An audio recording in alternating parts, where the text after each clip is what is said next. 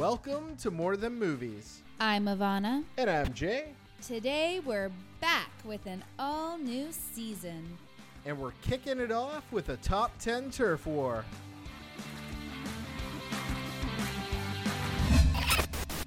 It's time for a top 10 turf war. Ivana, we are in season 5. Can you believe there are 5 seasons of this show already? I cannot believe it, which means that we've been making a podcast for probably like a total of 7 or 8 seasons because we had a show before this one. I know. And I mean, maybe you listened to our last podcast, but at least 7 years, I think, we have been making podcasts. I think. Something like that. Which is kind of cool. Well, we have a tradition with More Than Movies, and that is that we kick off the season with our top 10 brand new shows that we saw in 2020. How does it work, Ivana? Well, we have watched a huge amount of television, all shows that have premiered for the first time in 2020. And so that means season 1, episode 1 first airs in 2020 in North America. That's right. And that's really important. Yes. And so that is our cutoff. And we basically go through all of the television that we've seen, and we each select a top 10, and then we build a top 10 master list, the More Than Movies top 10 shows of 2020. That's right. It's a pretty epic adventure, and honestly, we were a little late starting the season this year. We normally start in January, but I felt like I had a lot of TV to catch up on, and I couldn't actually do this episode until just now. I feel like everything is just a little bit behind, and I think our listeners will give us the mulligan. Yeah, I think so too.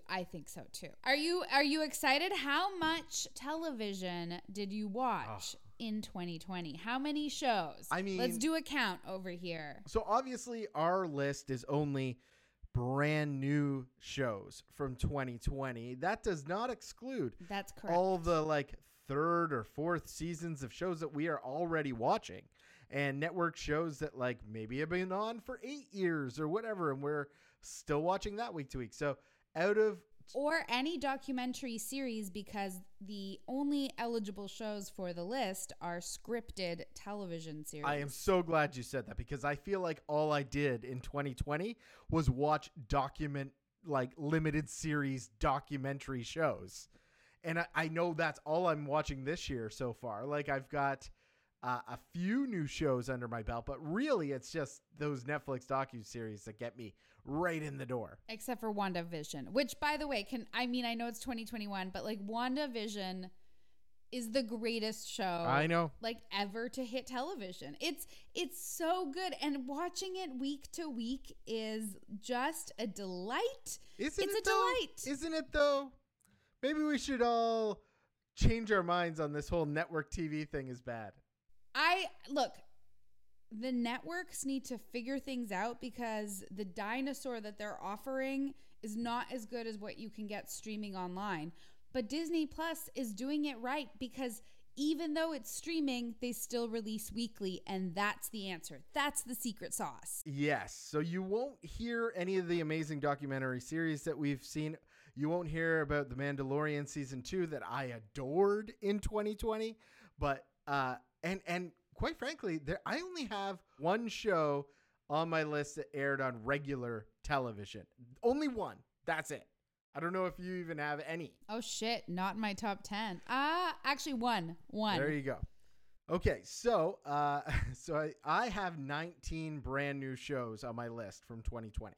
Wait, that's it? That's it. That is it, Ivana. Oh my God, that's embarrassing. Look, I feel sorry for you. Listen, if we are, you know what I'm doing now, Ivana, is I am counting every single movie that I watch in 2021. So when we have this conversation next year, I can say like, yeah, okay, I may have only seen this many like 2021 movies, but I watched 460 movies in total, or something to that effect. I've already watched in 2021 52 films.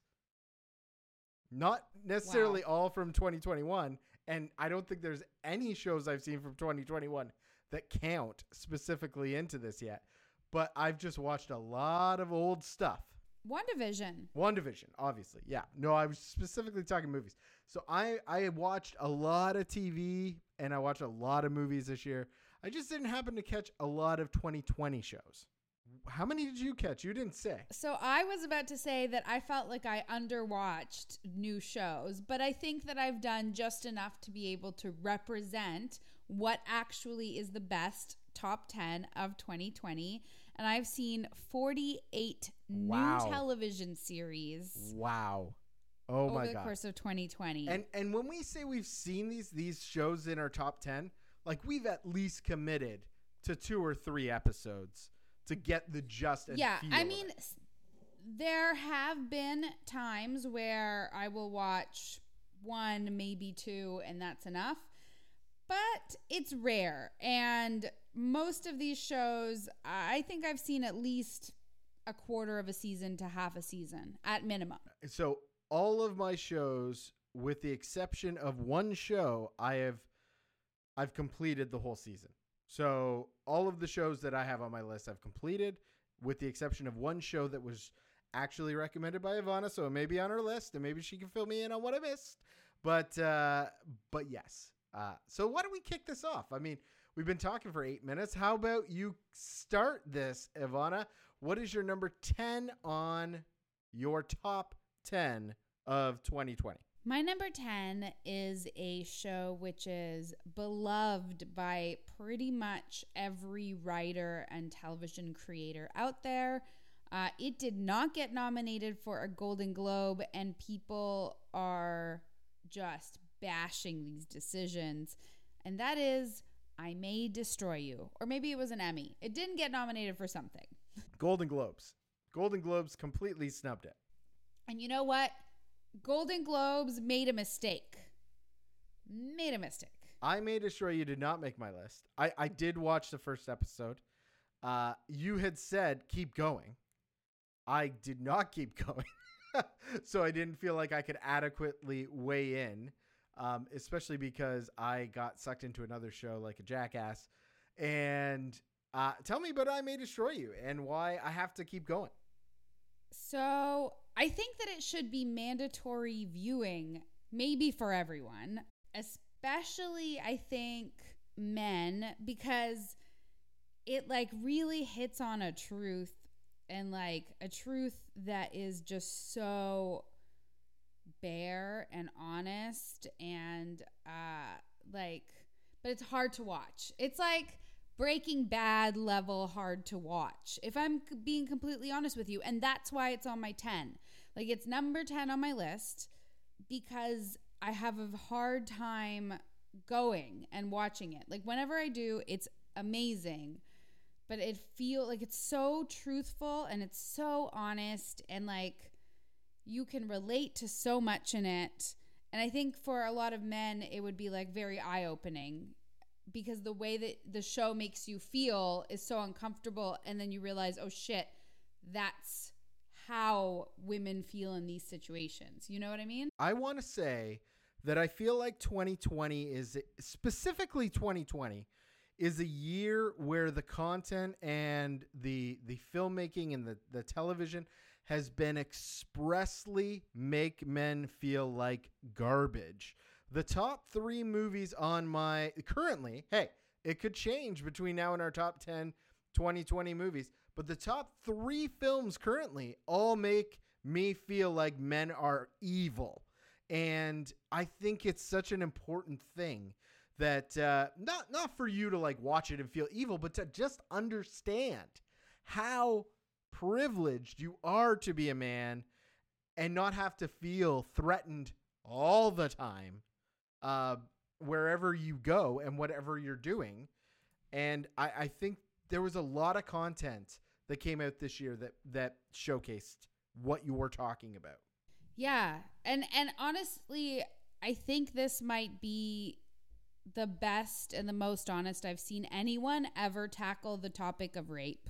But it's also something I don't really relate to in some ways. I don't think I ever partied like the people in the show, and I never have really had that lifestyle either. So I don't relate to it. I'm definitely not nearly that cool. But like, it's also so hard and it makes me feel bad, but it's really good and it's really honest. And so I think it like 100% deserved to get nominated for a Golden Globe, because it's pretty damn rare where someone is actually capable of making something that is this good. It's just sometimes, you know, you watch good things once and you're like, and that's enough forever. I love that. I mean, I that's enough for me to say, you know what, Jay, put on the man pants and sit down and feel uncomfortable and feel the things this show is actually trying to get through to you. And you know, maybe choose that over your next Cecil Hotel or true crime documentary series.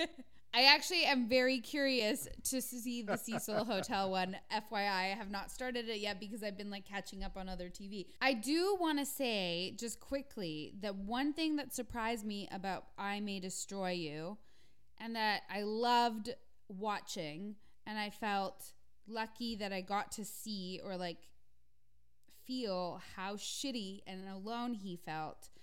The show also deals with male rape and how alone and alienating that can feel to be a man who is raped.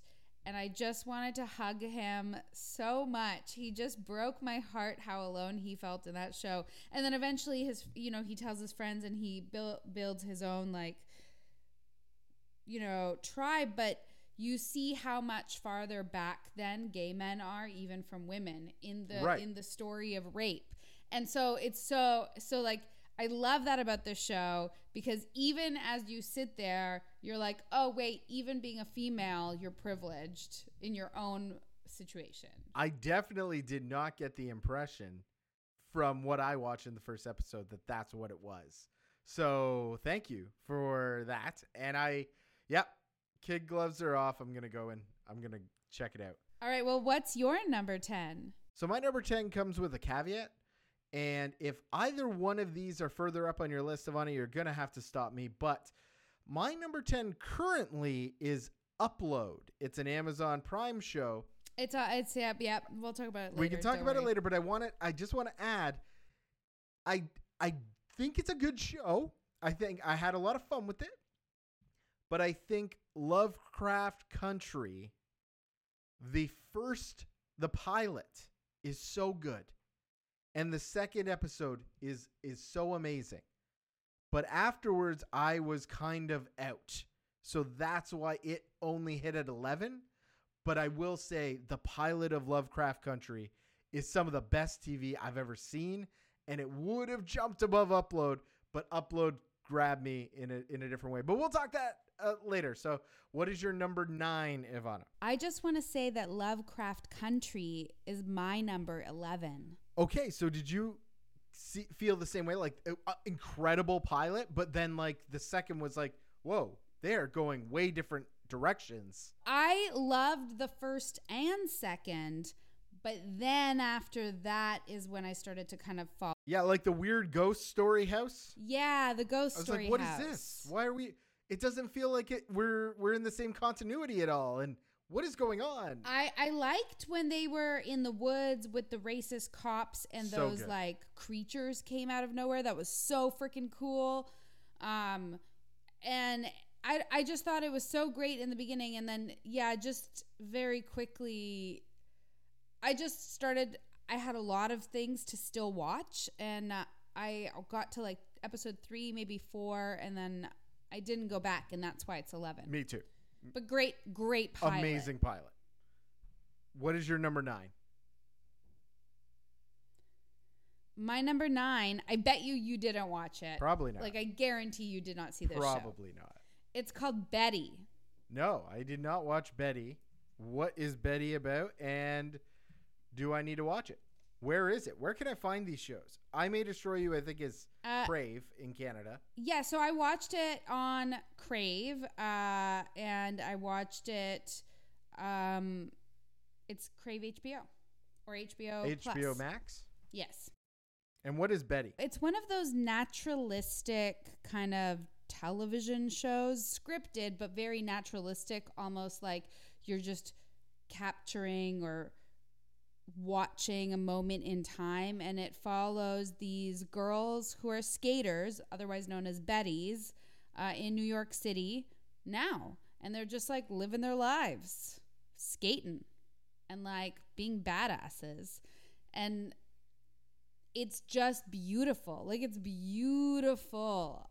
I sometimes these naturalistic things, they don't really go, they feel overdone to me or not authentic, but Betty is so well done. And the girls are so just like lovely and interesting. And I really feel like I'm watching like a moment in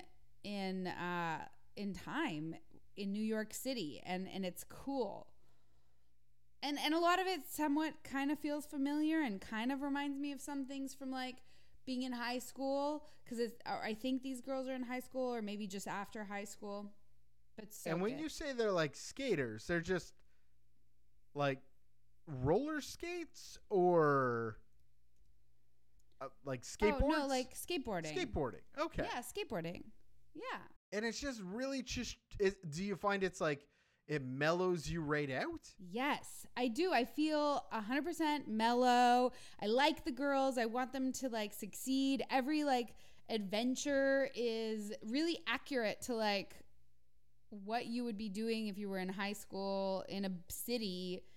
Like, you know, they don't have money, or one of them is selling weed, and then she like forgets it and then finds these guys who've smoked it, and now she like owes all this money. Like, I don't know. It's just really just very fun to watch. It's so naturalistic. It just feels like you're along for the ride with these like young skater girls, and they're all so cool, and you just kind of want to watch them be cool.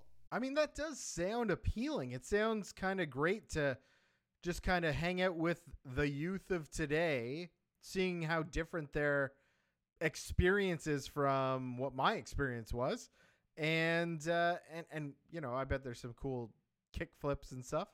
You know what's really fun? I love all the like courting. Like, you know, there's this one girl and she's like I'm not like all the way through the show. I started watching it yesterday and I think I'm like 4, 5 episodes in now. And so this one girl is like getting to know this guy, and he, I guess, puts out YouTube videos of like skaters, and he's got like a bit of a following. And so he's like treating her almost like his kid sister, but she really likes him. And it's like, but there's also something between them, and you're just waiting for that first kiss, and it hasn't happened. It's so good. And then like some of the girls are like gay, and like one of them is like really shy, and she's so afraid to approach this other girl she likes that she literally like will ignore her. Oh wow. Okay, so it sounds like a fun, natural teen show. Yeah, it's so good. I love it. Well, I do have a couple teen shows on my list, but teen shows are so like, I would love to go back to some teen dramas. So maybe Betty will be the one I go back to. And it looks like it's I was looking it up. There's only 6 episodes. Oh, I'm almost done. Yeah. So why not? I don't know if it's a limited series or not. You know how much I dig a limited series, but yeah, maybe I'll check it out. I don't know, but it doesn't. IMDb leaves it open. So on the IMDb listing, it's like 2020 dash, and then so it could be returned. Okay. All right. All right, my next one, I don't think made your list. My number 9 is The Haunting of Bly Manor. I don't think you liked this show at all. No, I didn't dislike it. I just didn't think it was that great. Like, it certainly wasn't like the first one. No, it did not make my list. Why did it make your list? So I just really got drawn into the story and these characters. I loved how each character got kind of its own episode. But really what floored me was that it's not really a ghost story. It's a love story. And at the end of the thing, you know, she's waiting for her. And I don't know why I loved that so much, but We watched it over the course of a day, and it was a quarantine binge, and at no point was I really afraid. Like, I was afraid in The Haunting of Hill House, and I don't think this is that. Oh yeah, that was scary. And we expected that, but what we got was this kind of really natural love story, and everything was so sad about it. Like, I just genuinely, I cared about all the characters. I cared that she was like, didn't know she was killing people, or she knew she was killing people, but like she was just trying to protect the house, and she was just a vengeful spirit. And oh God, I don't know why. I just really enjoyed my time with it, and that's why it was my number 9 this year. So Netflix, The Haunting of Bly Manor. It is not what you thought from the first, which I know Ivana loves, but if you are looking for something different, spooky, still supernatural, but really good, solid circular story, I found, I liked it a lot. But I'm a sap. There was something about the ending that, like, I don't know. It didn't. I mean, The Haunting of Hill House also had a really shit ending, but it had a great lead up. Yes. This one, you're right. It was a really fun story, but it wasn't scary. Right. And I think maybe I needed it to be. It was definitely weird as well. Like, there was a whole like time looping episode and things like that. It was very strange, but I just thought it closed so well. And as a story being told, and she goes up and she keeps her door open for her lover, like, I mean, I gushed. I was like, that is so romantic. She's waiting for the ghost. I mean, I have it. It's above like Babysitter's Club and Saved by the Bell and those shows for me. So, I mean, it's, firmly in the center of my list. Yeah, and that's okay. I mean, there's a lot. You've watched a lot. So why don't we go to your number 8? My number 8 is probably on your list. I'm curious if it's your number 8, Queen's Gambit. It's a little higher up, so we can wait. My number 8 is actually also probably on your list. It is Netflix's Teenage Bounty Hunters. We can wait to talk about that one. All right. What's your number 7? My number 7, I don't know actually if this one's going to be on your list or not. I'm very curious if it is. If it is on your list, I would be surprised if it was higher than like 7 or 6. And that is Unorthodox. Yeah, we're going to talk about that later. Oh, okay. We're just skimming along here. This is one that is not on your list, guaranteed. And it is this quirky Christmas Netflix limited series, Dash. Oh, it was delightful, but not on my list. Dash and Lily is delightful. It is the story of these two. I don't even know what age they are. I think they're like 17, maybe. And one of them they're leaves, like 17. Yeah, one of them leaves a book with like sort of a scavenger hunt for somebody in this bookstore, this very famous bookstore in New York. And this guy goes in, finds it, does the scavenger hunt, and starts sharing this journal back and forth. And it's all over the Christmas season. He hates Christmas. She loves Christmas. It's a very You've Got Mail kind of situation. And I fell in love so hard with this. We were decorating the tree that day. I remember this. We were decorating the tree, and it just fit perfectly into the time of year I watched it. It was better than Hallmark crap, and it was just a delight. I don't think you should watch this outside of the Christmas season by any stretch, but I think to Ivana's point, it was delightful. I really enjoyed Dash and Lily, and I'm going to because I know how delightful and charming and lovely it was, but it put me to sleep every time I put it on in a really nice way. Like, the show feels like a warm hug, and I would always be watching it it's kind of late in the evening. It's like a hot cup of cocoa. Yeah, like the show is a hot cup of cocoa. And so I would always be lulled into a sleep. And so I've now seen the show 4 times, but every time I'm falling asleep. So I think like I've put it all together and I've seen it all, but like literally I've seen this show multiple times, but I cannot stay awake. So it didn't make the list. This was another binge in a day. Actually, most of these are like quarantine binge in a day. Like I don't have, any real obligations in quarantine. So like it's we're watching a lot of this together and we're just not moving for 8 hours. I meanwhile am like over the binging. You've like for years I was like, let's just binge everything. It's so much better. Nope. I now, if I really like a show, I will try to watch only 2 episodes and then save the next 2 for the next day. It is a better way to watch TV. You retain more. You think about it. You come back to it later refreshed. You become invested in the characters. All of these shows I binge are a blur that you can barely remember. And I'm kind of getting over it, and I'm trying not to binge so much. Well, I'm going to be honest with you. I think almost all of the rest of my shows I binged. So why don't we go to your number 6 and see if you binged that? I did not. This one, I believe, also came out weekly, and it's another HBO show. The Flight Attendant with Kaylee Cuoco. Okay, yeah, this one was not for me. Lower on my list. It felt really, I didn't like being in her head in that first episode, and I just kind of walked. So tell me why you were kept there even after the creepy Mantis poster. I rooted for her. Like she didn't have her life figured out.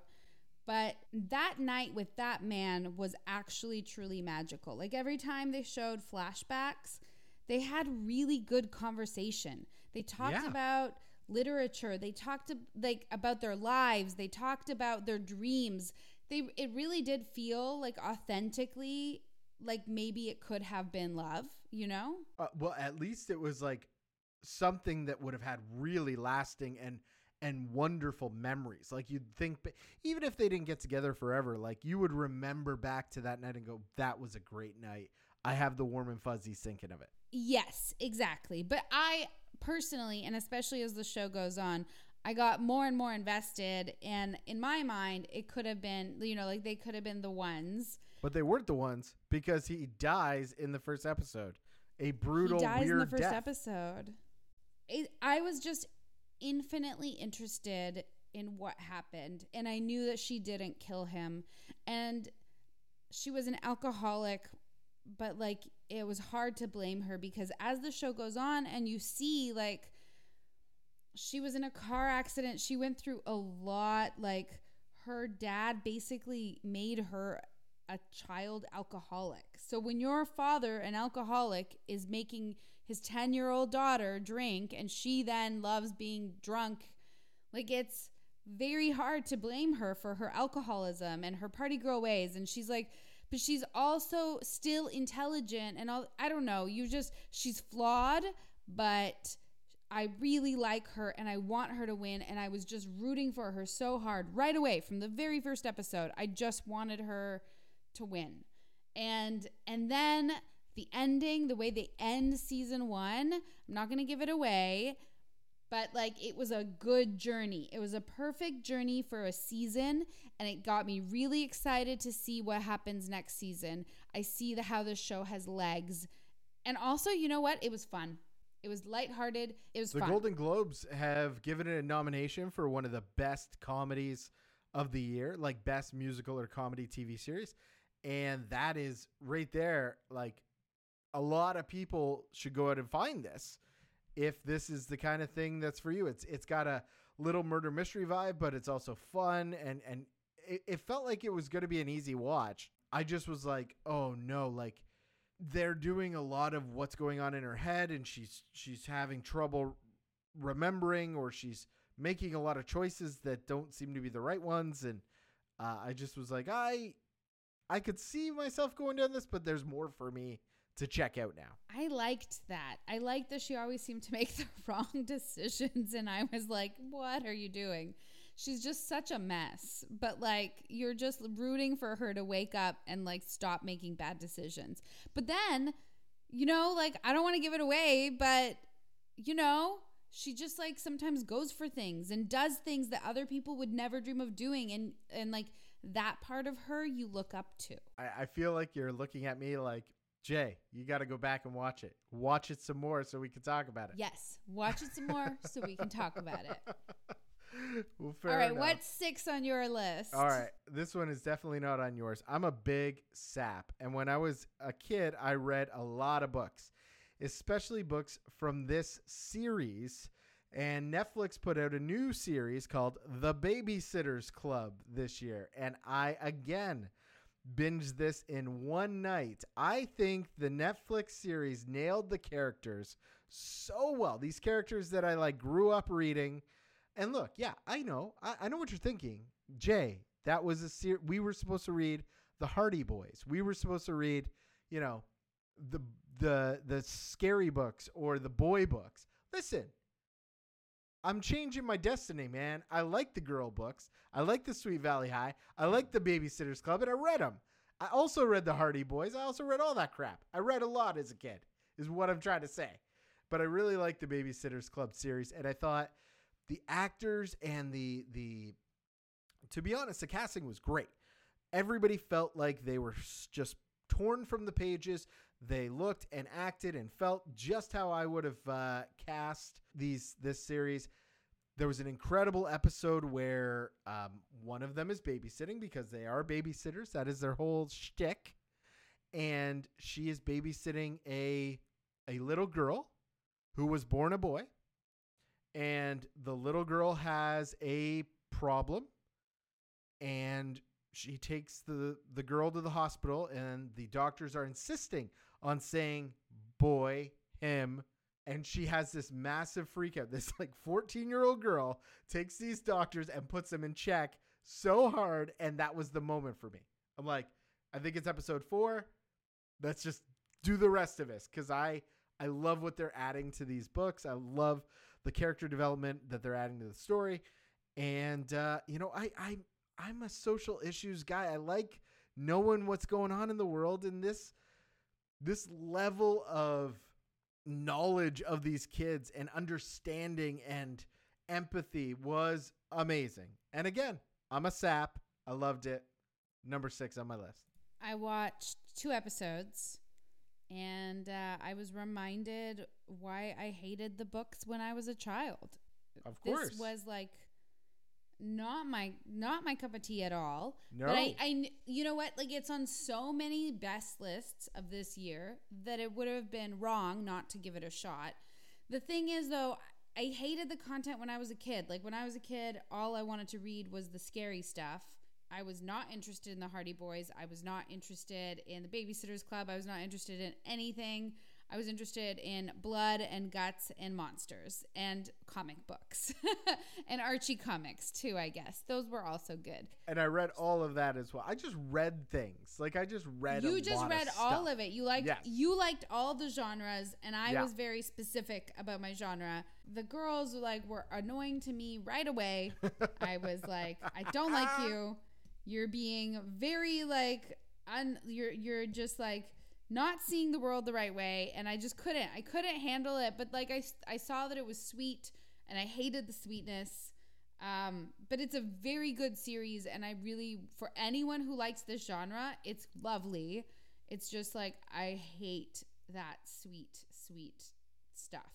And we're at the halfway point on the top 10 turf war. It's good to say, if you get into a show and you just know that show is not going to be for you, you don't have to stay with that show. There are so many shows. So, yeah, I totally understand that Ivana is not going to be all over the Babysitters Club But I'm glad that it's on your list because, again, I recognize that it's good. Empirically. Right. It's interesting, and it's a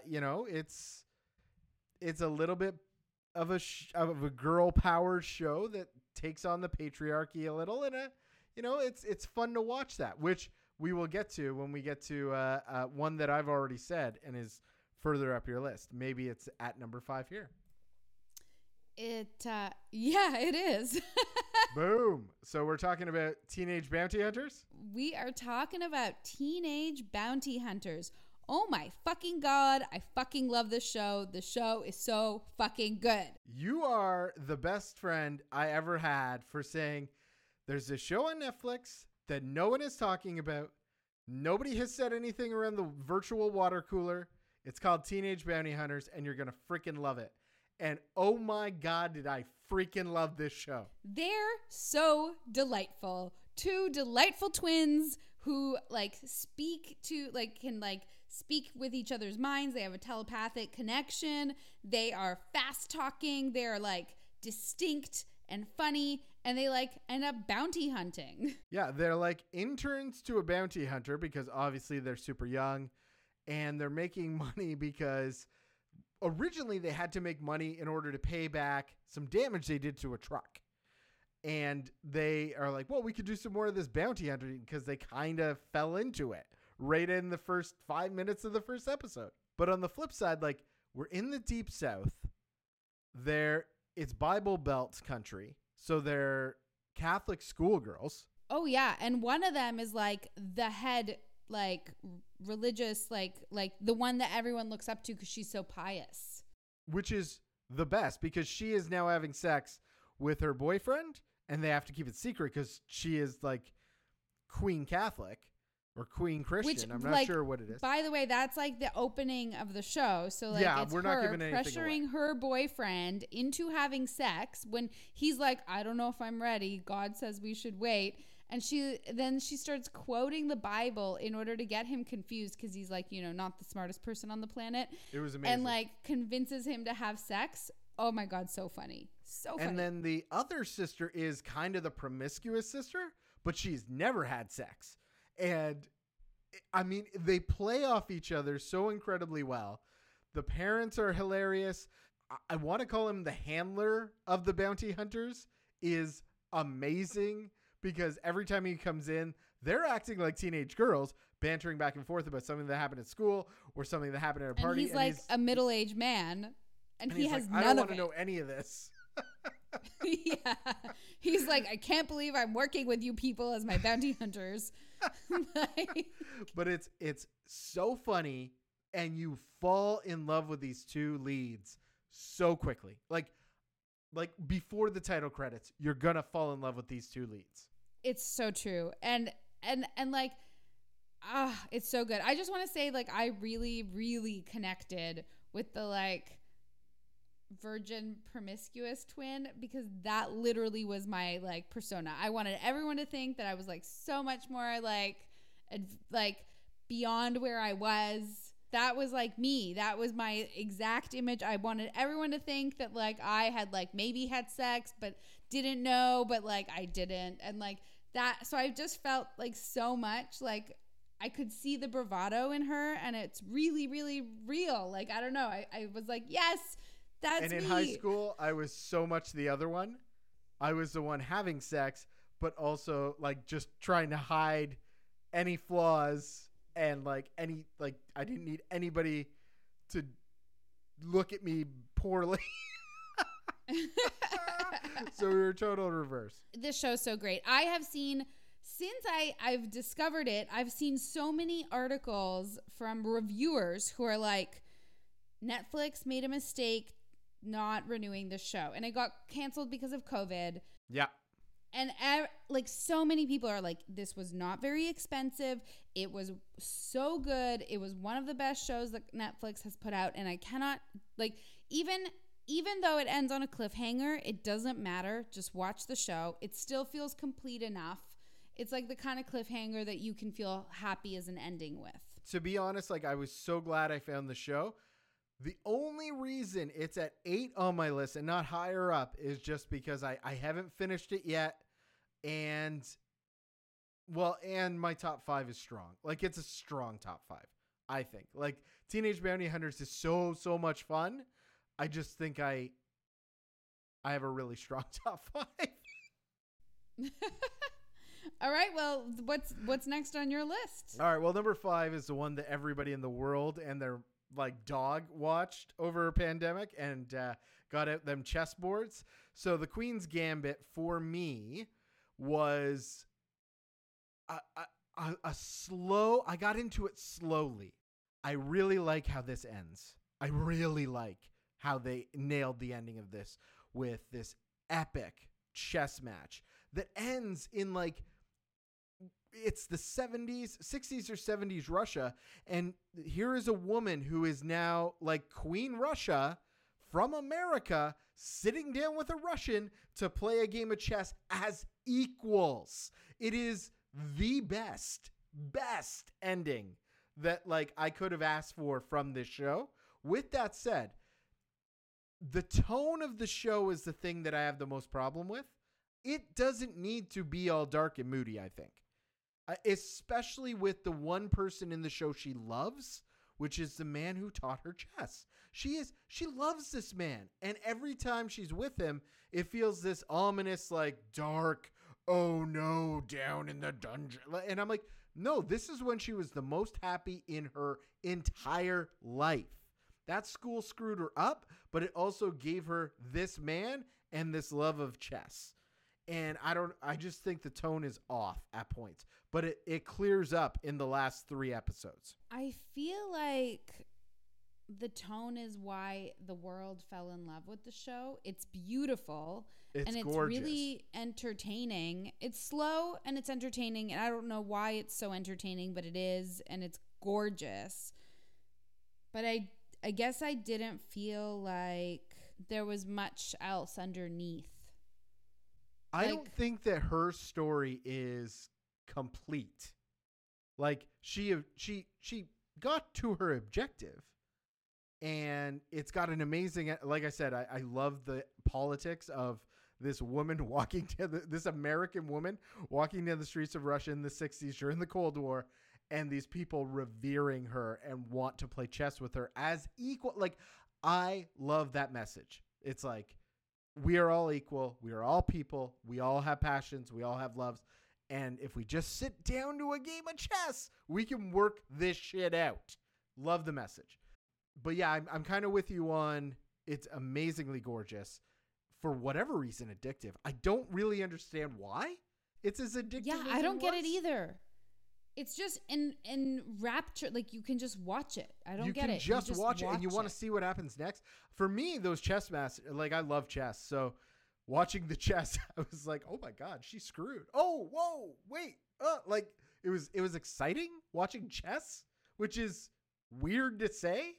But yeah, anyway, it's my number 5. It's your number 8. That's correct. So you still gave it the due that, you know, because it's gorgeous. And Anna Taylor-Joy is like, she's good in the role. Like, I'm not going to say she's like the best role and she should get all the awards, because I don't know if she should.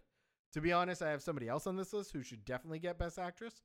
But she is captivating. I don't know. Something about her. Captivating. She is. She's very captivating. The whole show is captivating, but it's not, I don't know.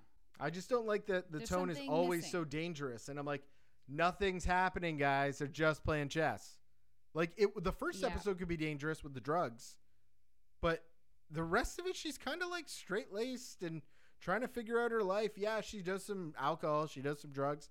She doesn't have a normal life because she doesn't, but it's not dangerous. Like, she's just exploring herself, and she should be allowed to do that. But also, I guess it's the 60s and different time. Different time. Also, I mean, she definitely was addicted to drugs. Oh, well, yeah. I mean, who wasn't in there early? No, I'm kidding. I am not. I am not saying go do drugs, kids. All right, Ivana. Oh number my God, 4. we're getting there. Number 4. We're getting there. Number 4. You know what? I think my number 4 might be your number 4. Maybe. Probably not. Go ahead. Ted Lasso. No, we'll talk about that later. My number 4 is not on your list. It is entirely for personal reasons why it's here. It's sort of like the Babysitters Club in that regard. My number 4 is High Fidelity. And this is a Zoe Kravitz kind of like vehicle. I love the book. I read the book in pandemic. I love the original film with John Cusack. And I loved watching this. I like the contemporary updated music. Man, you know what happened after I watched this whole series with the music and High Fidelity is I got right back into music, like wanting to make playlists, wanting to just listen to new music. That's the power that this show had over me. I don't think it ends well because I don't think it's going to get a second season. It may have, but I also don't think it like ends as strong as it could. But damn, if that music and it's funny. It's a funny show. I like the role reversal from a man to a woman telling this story of all of her exes and counting down the exes. Anyway, I just love High Fidelity. One of the things about High Fidelity that I love is that it's somebody who really embraced their passion as their career. You can totally understand that. Ivana is somebody embracing their passion as a career. And even though they're struggling at their career, they really like let it envelop them. And I always think that's pretty cool. And that's why High Fidelity is at number 4. I wanted to like this show, but it just wasn't for me. I didn't see that it was funny. I never laughed once. I didn't laugh as much as I did a couple that are coming up. That's for sure. Like there are better comedies. I think I just really like I know the story. It's a warm hug. I know the story. Yeah. All right, we are down to our top 3. That means, Ivana, I know you're going to say one that's probably in my top 3. I'm hoping, but maybe not. Mythic Quest, Raven's Banquet. So that is coming up on my list. It is not the next one on my list. So should we pause and talk about it closer to number 1? Yeah. It's not number 1. We'll talk about it. Okay. Number 3 is something we talked about earlier, and it is Unorthodox. Nice. Okay, let's talk about this show. That's number 3 for you. It was number 4 for a long time for me. Why is it so high for you? Okay, so I started this show, at your recommendation. You said, I got to try it. And I put it on maybe a month ago. Could not get past the first episode. But as we were nearing this date, I was like, I really got to go back and just give it another go. For whatever reason, maybe I turned off my phone. Maybe it clicked so hard. And I wept it hit me emotionally. This woman's journey out of this. What's the community? The Jewish community, the Hasidic Jews? Hasidic Jews, yeah. Yes. The Hasidic Jewish community, that's it. Out of this community, trying to flee from this community, mostly because her husband told her he wanted a divorce. And it's the way they unravel this story. And finally, the ending just broke me. Like, oh my God, the ending was so beautiful. Beautiful. What a perfect ending.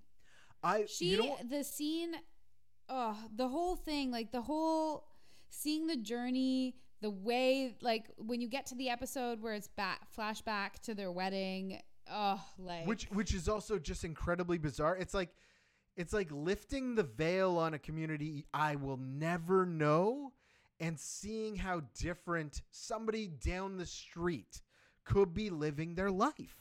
I grew up in an ultra-Orthodox Jewish neighborhood. I'm not sure if it's exactly as ultra-Orthodox, but probably very, very close. And I loved it. Like it was a great neighborhood to grow up in. But I obviously was not a part of that community because they are very inclusive. And so it was interesting because I agree. There was a veil lifted of something that was so close to me personally, but that I never got to see anything beyond, like, just saying hi on the street or, occasionally, conversations here and there with neighbors, that kind of thing. Right. And you would go to, bakery, like Jewish bakeries, and you'd have those conversations with people in the community. I remember that because we went to get some bread one day. Delicious bread, by the way. This area in Toronto that is I think there's only 2 areas in Toronto for Orthodox Jews. When we say the veil and you bring up the wedding, like these are, it's almost like there's 2 weddings happening. There's the women's wedding and the men's wedding, and never the 2 will meet. It's like so strange. And then the bride and groom meet for one dance where they're just holding hands, and now you're married. Like, go and figure it out. And oh my God, like, can I just say, I gotta ask. And have so many children. But I didn't know why. I was like, why are they so like adamant? And then she says, we are trying to regain the 6 million that was lost in the Holocaust. Oh yeah, it's a very big deal to have lots of children. Right. And but there was an incredible scene in this, because in North America, Jewish people do talk, at least in content. My uncle never did, to be honest. But in content that we see and from what we understand, there's a lot of conversation around the Holocaust. And she gets to Berlin and spits in this woman's face, who was also Jewish, that, you know, my grandmother died in the Holocaust. And she's in Berlin, and this woman spits back, so did half of Israel. We're trying to move on. And it was this eye-opening moment from this show where I was like, we think so differently here about these issues, where, you know, in Europe, this is like ground zero, World War II happening. They're like, yeah, we know that happened. We live with it every day. We're trying to move forward to make life better for everybody else. We're not you know what I mean? Like, it was just this moment of like, nobody in North America would ever say that in response to my grandmother died in the Holocaust. You know what I mean? Yeah. It's very, very different. Yeah, that's very true. That's actually moment didn't stick out in my head in the way that it did for you, but I'm glad that it did, because you are very right. Because that is a very different cultural, like, just the way that we see the world. Yes. It's different depending on where we are. And here's a person who's that level sheltered saying something that we would hear in everyday conversation, possibly. And it being said where she is totally means a different thing. Anyway, Orthodox, number 3 on my list. What is number 2 on yours? Before we move on, I just want to say I love this. It captured me from the end of episode 1. That's when the lights went on.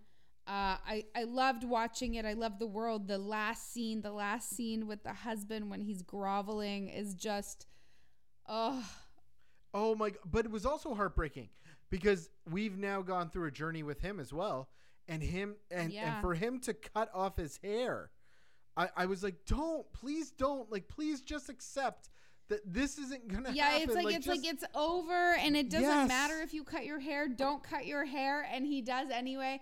But it was like also, I think, valuable for him, because I think he changed as a human as a result of it, and it was hard because, like, you ultimately you never forgive him, but you do forgive. It's like you're like, you are still wrong, and I'm glad she's gone. Like, this is over. Glad she got out. So happy about this. Yes. But I feel bad for you, because you're not a bad person either. No. You, however, are benefiting from a society where you could benefit at the expense of someone like her. That's and right. Maybe some other people don't feel that they would be like at anyone's expense, but she sure did, and she needed to get out. And also, how amazing is that first scene where she's in Berlin and she takes off her wig that you didn't even know was a wig, and she's just in the water. I knew it was a wig. And drops it. Oh, I didn't know it was a wig. And she just drops it in the water. I was like, how freeing is this moment for this person?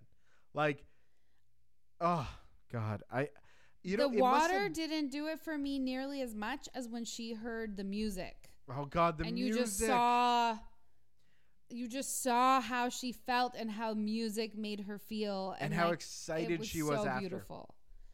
Yeah. honestly, this film made me this film. It is kind of a film. It's only 4 episodes. It's kind of a film. It's a 4-episode miniseries. It just touched me in a way I did not expect. I'm so happy I went back to it, and it's up for best drama. I hope it wins best drama. If I'm being fair, I hope it wins. I think it's incredible. And you know how I feel about limited series. If it's a limited series, I will do it anytime because the time investment is not crazy. I like to binge a limited series. I feel like that's good binge fodder. So, number 2 for you. Number 2. All right. It was earlier on your list, and that is Upload. Wow. This high on your list. Yeah, I loved Wow. Upload. I watched it over a couple of weeks. I think it was like 1 episode a day, and some days we might have skipped even. And I just thought it was really entertaining, and I couldn't wait to put it on every night. And I just thought it was so interesting. I thought thinking about it was really entertaining. I thought Robbie Amell was really good in it. So did I. I really thought it enjoyed ended it. perfectly. Like it ended Ended so perfectly. Yeah.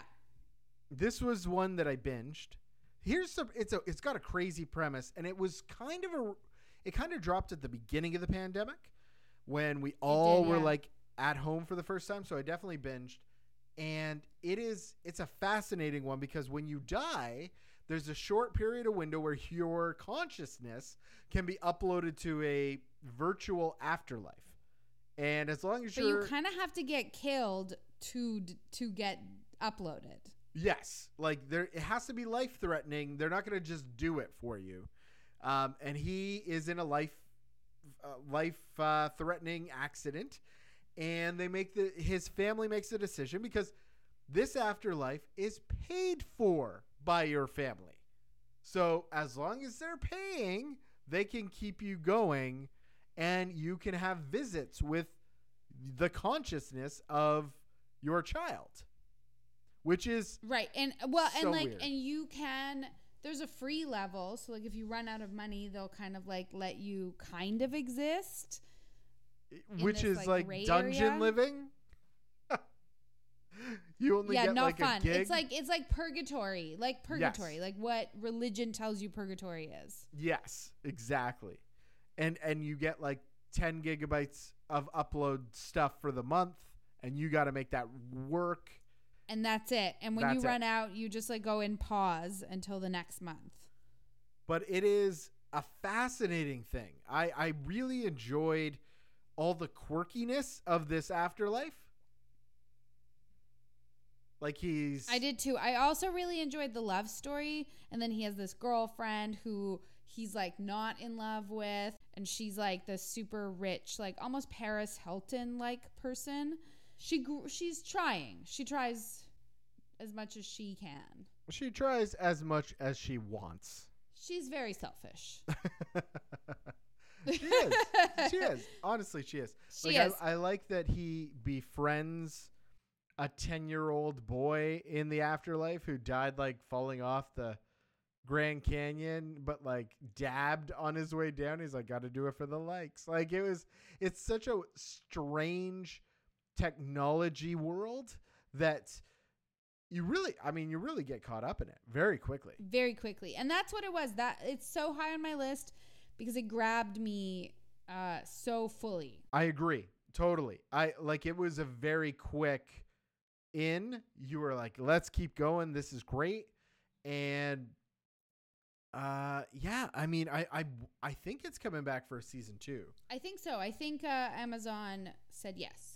Yeah, and I'm gonna watch it for sure. Like, it's not one I'm gonna sit on, but it just for me, like, it was. I think the overall like love of it was a little bit lower, and I remember more vivid moments from all the other stuff. I think That's fair. Which is a strange way to rank things, but like when you remember something that impacted you when you watched a TV show, like even if it's just like one like that unorthodox scene, right? Where she's in Berlin, says the thing, and it's a totally different response. Like that's an impactful moment that gives you another worldview. And Upload maybe made me scared of technology more so than anything else, or like big corporate doing these things. Like I think the fact that I watched Upload slower maybe made it feel more impactful to me, because you're right, I feel more impacted by it. And because Unorthodox I was so in love with, we watched over 2 days. It feels so far away. It feels so long ago. Right. Now Zuckerberg, if he got his hands on this afterlife technology, I think this is exactly how it would be. It would be tiered systems. You get to pay in for what you get, and they sell all your data anyways. It would be terrible. Like it feels like we should be against this corporation. Oh, 100%. Yeah. Look, the reality is, I think the beauty of humanity is that, you die, because then you make your life matter more, because this is the one you get. Yeah, and this is not living. As far as I'm concerned, like this afterlife business, you're not living. You're just simulated life. I feel like it's also, they don't really get into it, but, it's one of those things, they allude partly to it a little bit, like this idea that it's better to die than to be there. Yeah. Let's talk about Mythic Quest, Raven's Banquet. Yeah, Mythic Quest. Wow. It's such a good show. And actually, even as we talk about it, even before we start actually talking about it, I'm like already thinking, you know what? Maybe I even change my list, and I'm going to move Mythic Quest above Upload, because having now reminisced about Upload, I'm getting really excited to reminisce about Mythic Quest, which, I'm sorry, is so fucking good. It's not even funny. Okay. So I'm going to tell you Mythic Quest was my number one until today. Like, until today, wow. Mythic Quest was my number one. And it had been since Apple TV Plus launched. Which, by the way, wow. Apple TV Plus, you're freaking killing it, man. Like, you are making some good shows. Good movies, good shows. I'm loving it. But Mythic Quest, I watched it twice. I've watched it multiple times, because I watched the first 4 episodes, then I made Blake watch. But he hasn't yet seen the quarantine episode, and they have the best quarantine episode out of anybody's quarantine episodes. It Absolutely. was perfect. It's so damn good. And I watched cried. it by myself. I fucking cried. I cried when he went and he hugged her. Oh, well, that was a great moment. It was a great moment.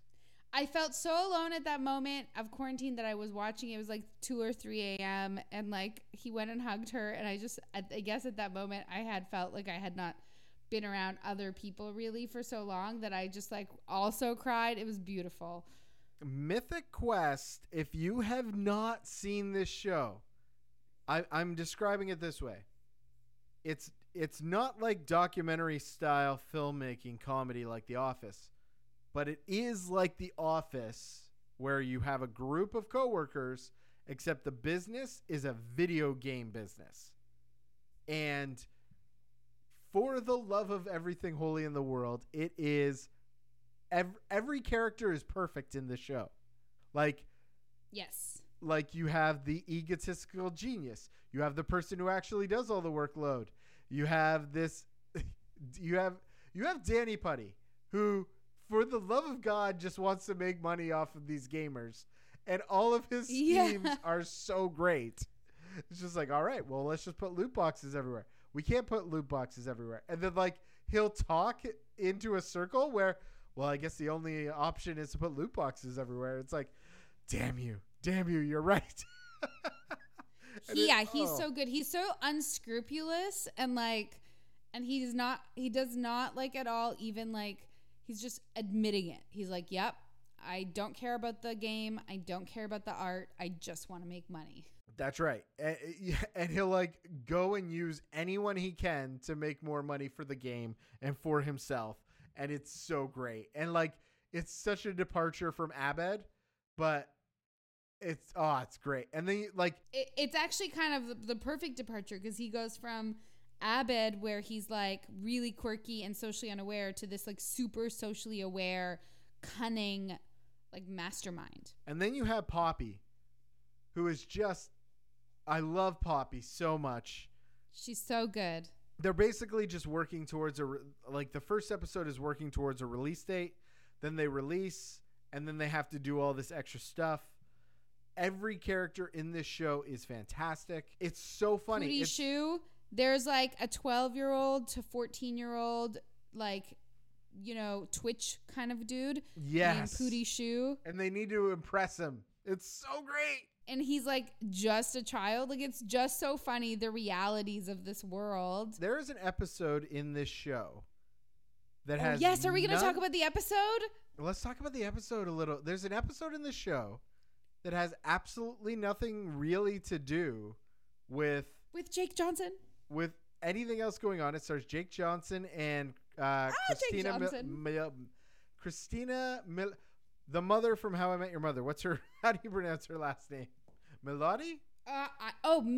Melody. Yes.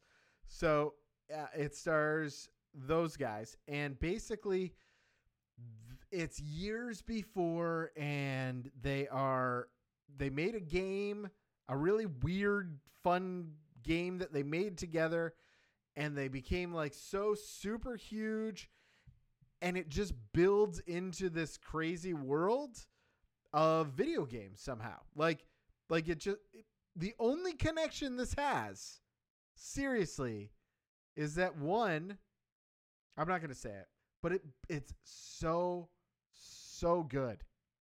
Oh God, it's brilliant. So I just want to say that's like a thing that started to happen in recent, I would say probably the first time I saw an episode like this would have been probably 2018, maybe with Aziz Ansari's show might have been. At least that's the one that's coming to my brain. I don't know if that's the first one that did this. But I am loving these new prestige shows that are have these. They have one episode that they just give to something else. And those episodes are always so fucking interesting. Yes. I love that episode. Like Jake Johnson and Kristen Milotti, they fall in love, they create a game together, and they fall out of love, and their hearts are broken, and it's just, you're so interested in their story, and it's a lot of fun when you do find the connection of how it connects back to the television series Mythic Quest. It feels satisfying. You're really like, it feels good. It's good. I love it. I don't know. This show is so good. Honestly, it's so is funny. A genius. It's so funny. So funny. The whole show is fantastic. I can't recommend. I've recommended it all year long to people who are like, "Well, I have Apple TV Plus, but there's nothing. I don't know what to watch." Watch Mythic Quest. That's what you should watch. Anyone who has an Apple phone got it for free. Watch Mythic Quest. Exactly. All right. That takes us to number one. And I have no damn idea what your number one is. I've got no clue. My number one, and I just want to say, I think it is, first of all, for the record, Mythic Quest is now my number two. I just want to make that very clear. But I think this show impressed me more and also had a random episode where you followed other characters. And this show is Dave. Okay, I should have known Dave was going to come up on your list. I don't know why I didn't even think about it. I've seen 4 episodes of Dave. I think it's a pretty funny show. You've only seen 4 episodes of Dave? I liked my time with it, but I didn't go gaga the way you did it back in April. In April, you lost your mind. I lost my mind. I watched this weekly. It's an FX show, came out weekly. I watched it weekly. And maybe, honestly, I think it's just too fast. Things wash over me if I binge them. The show stayed with me because I had to watch it kind of slowly. And I thought it was really funny. And I really liked Dave. And I really liked a lot of the things that was said in the show. I loved in the end when he's kind of called out for his white privilege in that he's successful in this field because of his privilege in a lot of ways. I don't know. It's just very entertaining. He's such a man-child, but you still like him anyway. And he thinks he's so good, and I don't even know if he is or isn't. I genuinely have no idea. He is an actual rapper. Like in the world of like, this is a guy. This is Little Dicky. He had an actual hit last year. Yeah, so he's Little Dicky, and he like this show is kind of like semi-autobiographical. Yes, it's like, how am I going to become the biggest rapper in the world as Little Dicky? And this is his Little Dicky's his alter ego.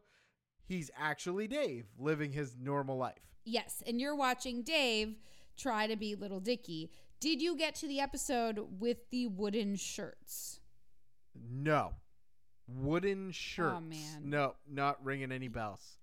I think that you need to go back to the show because it might be one of those ones where like the magic comes from like having seen the whole thing. You know what I mean? Totally. I get that. I watched, obviously I watched it for work. So I sat down at work, watched 3 episodes, and wrote copy points for, building a marketing campaign around the show. So like I watched them, I laughed, I had a good time, but for whatever reason, once it started airing, I never went back. And I think Dave, Little Dicky, is a fantastic lead. It's such a unique show in that the way, like it could easily just be another Curb Your Own Enthusiasm kind of show, like another famous white guy walking around trying to like live his life, but it's not. Like it's not. It feels very much like it's got a pulse on what is happening right now. Yeah, it does. And like that's what I mean with the wooden shirt. The wooden shirt is one of my favorite moments because his friend, his like producer guy, he ends up babysitting this like 10-year-old that's the son of a rapper who's famous. And then that 10-year-old, they end up going to like one of those like street side, like artisan kind of fairs where this dude is making shirts that are made out of wood. Like imagine putting a tree stump on you. Yeah. And like then the kid at some point is like trying to dance, but he's like in a wooden shirt, and when he falls over, he can't like help himself up because like the sleeves, he's basically like a beetle. Like he's just on the ground like I don't know, it's so funny. So weird and so funny. There's a whole bunch of these kind of like slice of life, kind of like follow along kind of shows. The difference though is Dave is actually funny, and all those other shows had comedic actors and it was amusing, but it was never funny. This is funny. Yeah, this is a that's funny, a good point. funny show. That's a really good point because Dave it's genuinely funny. The first episode is actually pretty great. At the end of the episode, he's asked to do a rap. I think it was for Redman. Maybe it's and just off the cuff, he does this wicked rap, and I was like, "Holy crap!" Like, one, I have no idea if he's good. Like, I don't know if he's I don't know enough about hip hop to tell you the guy's slinging great rhymes or whatever the terminology is. All I know is he's fun to watch. Like, he definitely is fun to watch. He sure is entertaining, yeah. And he's got a lot of fun observations. The self-deprecating humor and the like constantly talking about his own inadequate penis is just so funny. And like really lets him have big dick energy in his own way. Oh, he's got all the big dick energy for sure. For sure. Yeah. Yeah. Well, I can't add more to Dave, unfortunately. I only saw 3 episodes. I can't believe I forgot that would definitely be on your list because like it was April. You got to see more of it because I think like it gets better and you don't see what makes it genius until you watch all of it. I'm working on promoting the show. I'm watching it. I remember sending you a text going like, "You're going to love Dave." And then you saw it and you were like, "Oh my God." And I'm like, I knew it. And I just totally forgot that you flipped for Dave way back when. But that's great. Like we both have TV shows that we saw at the beginning of this quarantine, like way long ago, that have really stayed on the list. That really haven't moved. They've stayed on the list, yeah. So my last one. So interesting enough, Dave and somehow Mythic Quest Raven's Banquet did not get a Golden Globe nomination for Best Comedy. Don't know how Mythic So Quest got stupid. ignored. Like it boggles my mind. The Golden Globes this year made the worst, like such stupid fucking decisions. I May Destroy You, maybe 10 on my list, but it's like it should be something that's nominated. You know what I mean? Like I didn't really love that. What's the one that was the black and white one from Netflix that everyone was like all about with the beautiful shots and the like far away kind of like vantage point. You loved it. I loved it. Yeah, it was by the same guy who he did like something 10 BN, but then it was this other movie. Are you talking about Roma from last year or whatever? Yeah, Roma, that's it. Oh, okay. Yeah, I mean, I did love that movie, but I haven't gone back to watch it. I don't think I ever will. Yeah, me neither. And it was a beautiful movie, and it deserved to get nominated for things. And like, I May Destroy You is the same kind of thing. Like it, Right. in and of itself, is great. And I think they missed Dave, they missed Mythic Quest because they were too big on their stupid like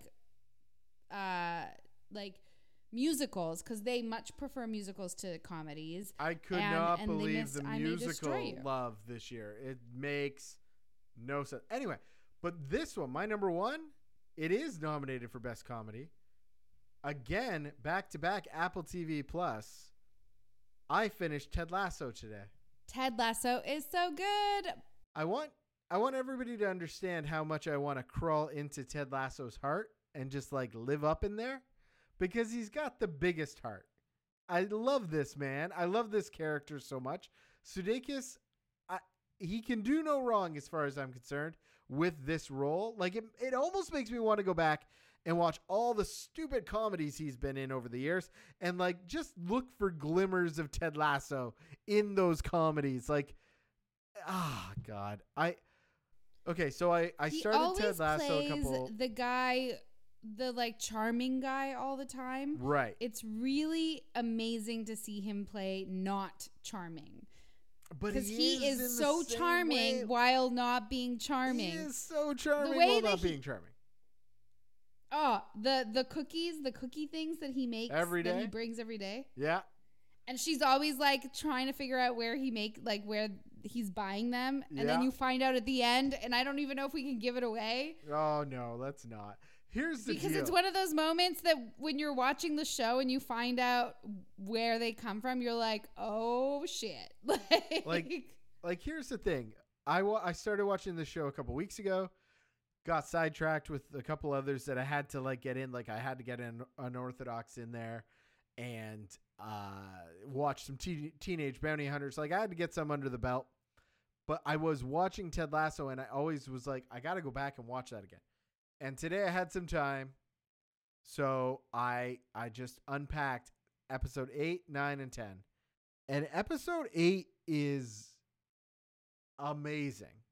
But what happens again in episode 8? Which one is that one? Because I saw them all kind of over.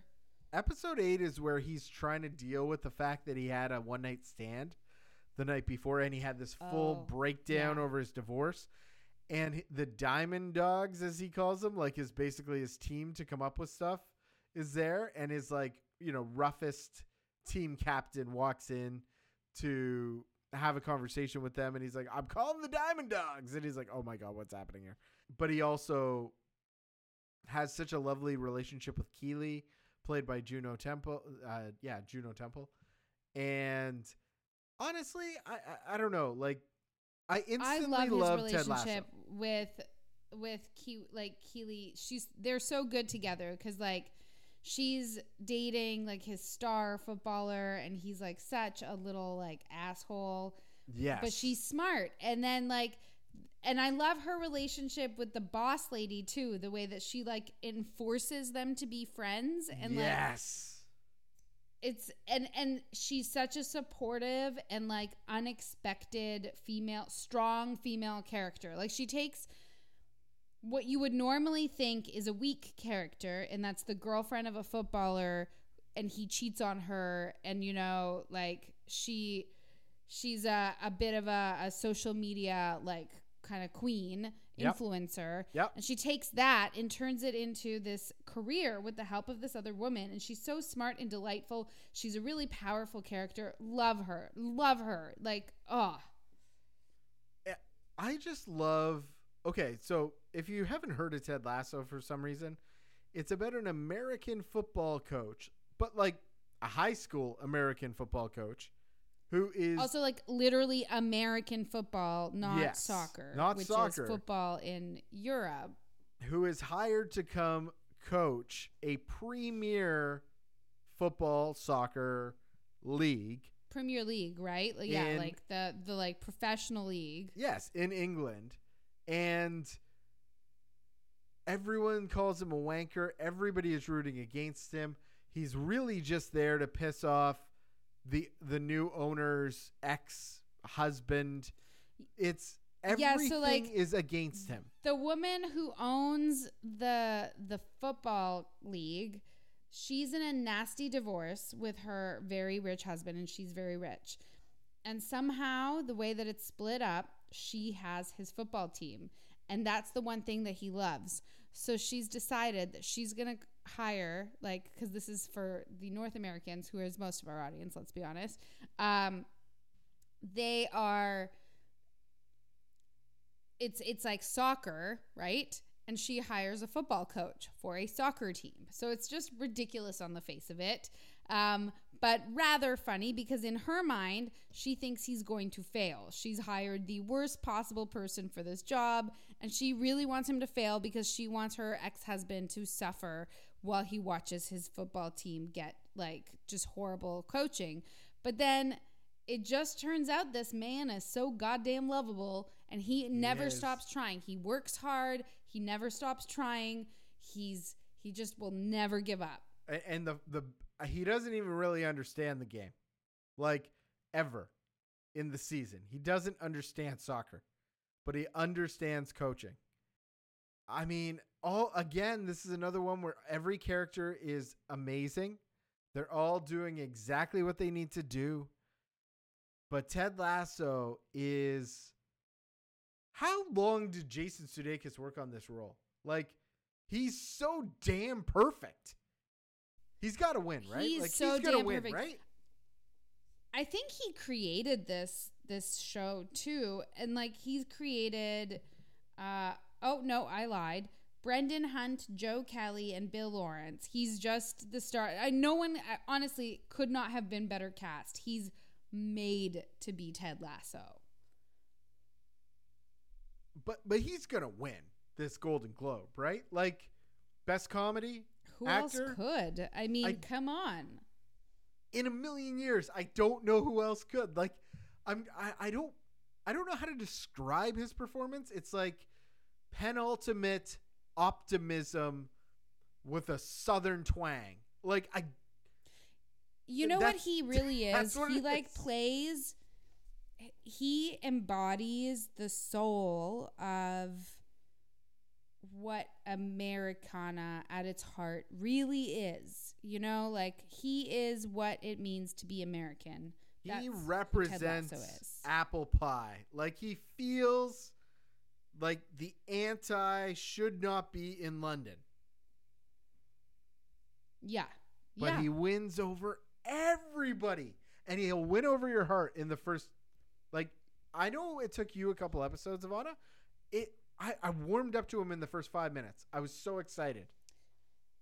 For me, the first episode did not capture me, but by the time I saw episode 2, Blake and I, like, I'd heard our friend Matt, who has another podcast, we heard him talk. I heard him talking about it on his podcast, and he was saying how great it was, and I thought, okay, if he likes this show, I need to give it another shot. I went back, I watched the second episode, and I was hooked. That was it. Absolutely. Like, it is so hard not to love this show. Anyway, that after today, number 1 with a bullet. I mean, it could be Mythic Quest tomorrow. I don't know. Mythic Quest is so good. Like, I don't know. Mythic Quest is so good too, but they're both so good. They're both two so fantastic good. shows. That's what I'm saying. Like, my top 3 were strong. Like, Unorthodox, Mythic Quest, and Ted Lasso. Had a hard time with the bottom ones trying to figure it out. But okay, we got a task ahead of us, like nobody's business. Yeah. Well, okay, so I think that Mythic Quest should be our total number 1 because it's number 2 on both our lists. I feel like that's an easy slot right there. All right. Yeah, and I'm not going to fight you on that. You know it. Because I still have a little bit like maybe it should still be number 1. All right. I think we got to work backwards on this thing. I think we're going to just jump around a lot. I'm going to say that we should keep I May Destroy You at number 10. It's not on your list at all, but you have to admit it's an important film, and therefore I think, that it should. Yeah, I'm okay with that. I like I said, I didn't get to it, but I certainly understand its appeal, and the way you described it, it seems very important. Okay, well, what else do we have in common? Like, what about Ted Lasso? You have it at 4, I have it at 1. Maybe it should be number 2. Yeah, I'm down for that. Ted Lasso at number 2 sounds good. And then I can give you Dave at number 3. Oh, that would be amazing. All right, so your Unorthodox is pretty high up there. Mine's low. Do we have anything else that's like sort of middle of the road? Like, what about Teenage Bounty Hunters? Should that be Teenage Bounty Hunters? Maybe we can make. Well, where do you have Unorthodox again on your list? Mine is 3, and for you it's 7. So I'm kind of thinking Teenage Bounty Hunters put it for at you. 4? Oh, we could put it at 4. I'm okay with that. I think that, and then what if we put Teenage Bounty Hunters after that? Yeah, because we both loved it. Followed by Queen's Gambit. Okay, all right. I mean, this is just coming together like nothing else. It's coming together, easy peasy. Yeah. All right, let's take a look at some Upload. I think. What about Upload for number 9? Because I feel like you liked it. I forgot about Upload. Yes. Why don't we have Upload actually at number 7 because you have it way low and I have it way high. Okay, fair. Yep. And then number 8, you did not enjoy The Haunting of Bly Manor. Let's just take that one off. I didn't see Betty. Yeah. I did not enjoy The Flight Attendant. It wasn't for me, so maybe The Flight Attendant off? Yep, that's fine. I'm okay with that. We have a lot of overlap. We may not be able to kick that much off. What else you found Dash and Lily to be a delight. Perhaps Dash and Lily stays at number 9. Yeah, I'm good with Dash and Lily at number 9. That's a lovely show. Because we're not putting the Babysitters Club. So why don't we put Betty at 8? Because Betty, to me, sounds really interesting. And I didn't particularly... I think Betty is better than Babysitter's Club, but I would also be willing to move Dash and Lily to the 8 position. I May Destroy You to number 9 and leave Babysitters at 10 because I know a lot of people love Babysitters. But I also think Betty is really great. Okay. And I think that if you were to watch Betty, though, it would be at max a 10 for you. You know what I mean? So right. I think Babysitter's Club has more universal appeal and is like... You had mentioned you saw it a lot of places. I did. I sure did. And I think that it's also like a great update of a series. So I like this. This is a good list, I think. And Betty could live like unofficially at number 11. You know what I mean? I know. I understand what you're saying. Okay, let's count it down. Number 10, The Babysitters Club. Number 9, I May Destroy You. Number 8, Dash and Lily. Number 7, Upload. Number 6, The Queen's Gambit. Number 5, Teenage Bounty Hunters. Woo! Number 4, Unorthodox. Number 3, Dave. Number 2, Ted Lasso. And the number 1 best television show of 2020, Mythic Quest Raven's Banquet. Holy crap, we did it. Crazy sons of bitches, we did it. You know what? We had a lot of overlap this year. A lot. You know what? I think we're going to have a lot of overlap on our movies as well. I think we're getting closer in our brain. Like, we're not always on the same wavelength, but we're getting closer. It's a weird thing since we've been off each other's wavelengths forever. You have completely switched me over in like the television, like weekly episode drop, or like not the whole thing all at once. You've completely convinced me. I am coming around. I'm realizing that maybe you were right all along. It's pretty scary. I cannot believe it. But hey, the first one you really like got into is also the best show on television right now with WandaVision. Like, I mean, maybe when it's like crap TV, it won't be as impactful, but WandaVision is so damn good that It's week so to damn week good. Week to week is just like, I want more right now. Why do I not have more? I love that I have to wait. I love that I have to wait. It's just so good. And that's our show. Thank you so much for listening, and please be sure to tune in again next time. If you'd like to support the show, you can hop on to your podcast service and subscribe. And if you're already feeling generous, why not score us a quick rating or review? Our intro song comes from bensound.com, and we encourage you to check out our show notes for more information about our music, our talented voice actors, and our sound effects. Ivana and I love hearing from you, so we actually built a website on how you can reach us. It's at morethanmovies.net. But in case you hate websites, we also have email, hello@morethanmovies.net. Find us on Facebook, More Than Movies Podcast. Or catch us on Twitter. I'm at It's Ivana. I'm at Jester J. Thanks again for spending some time with us. We'll be back again in 2 weeks with an all-new commercial-free episode. And until next time, friends, Do more and watch more.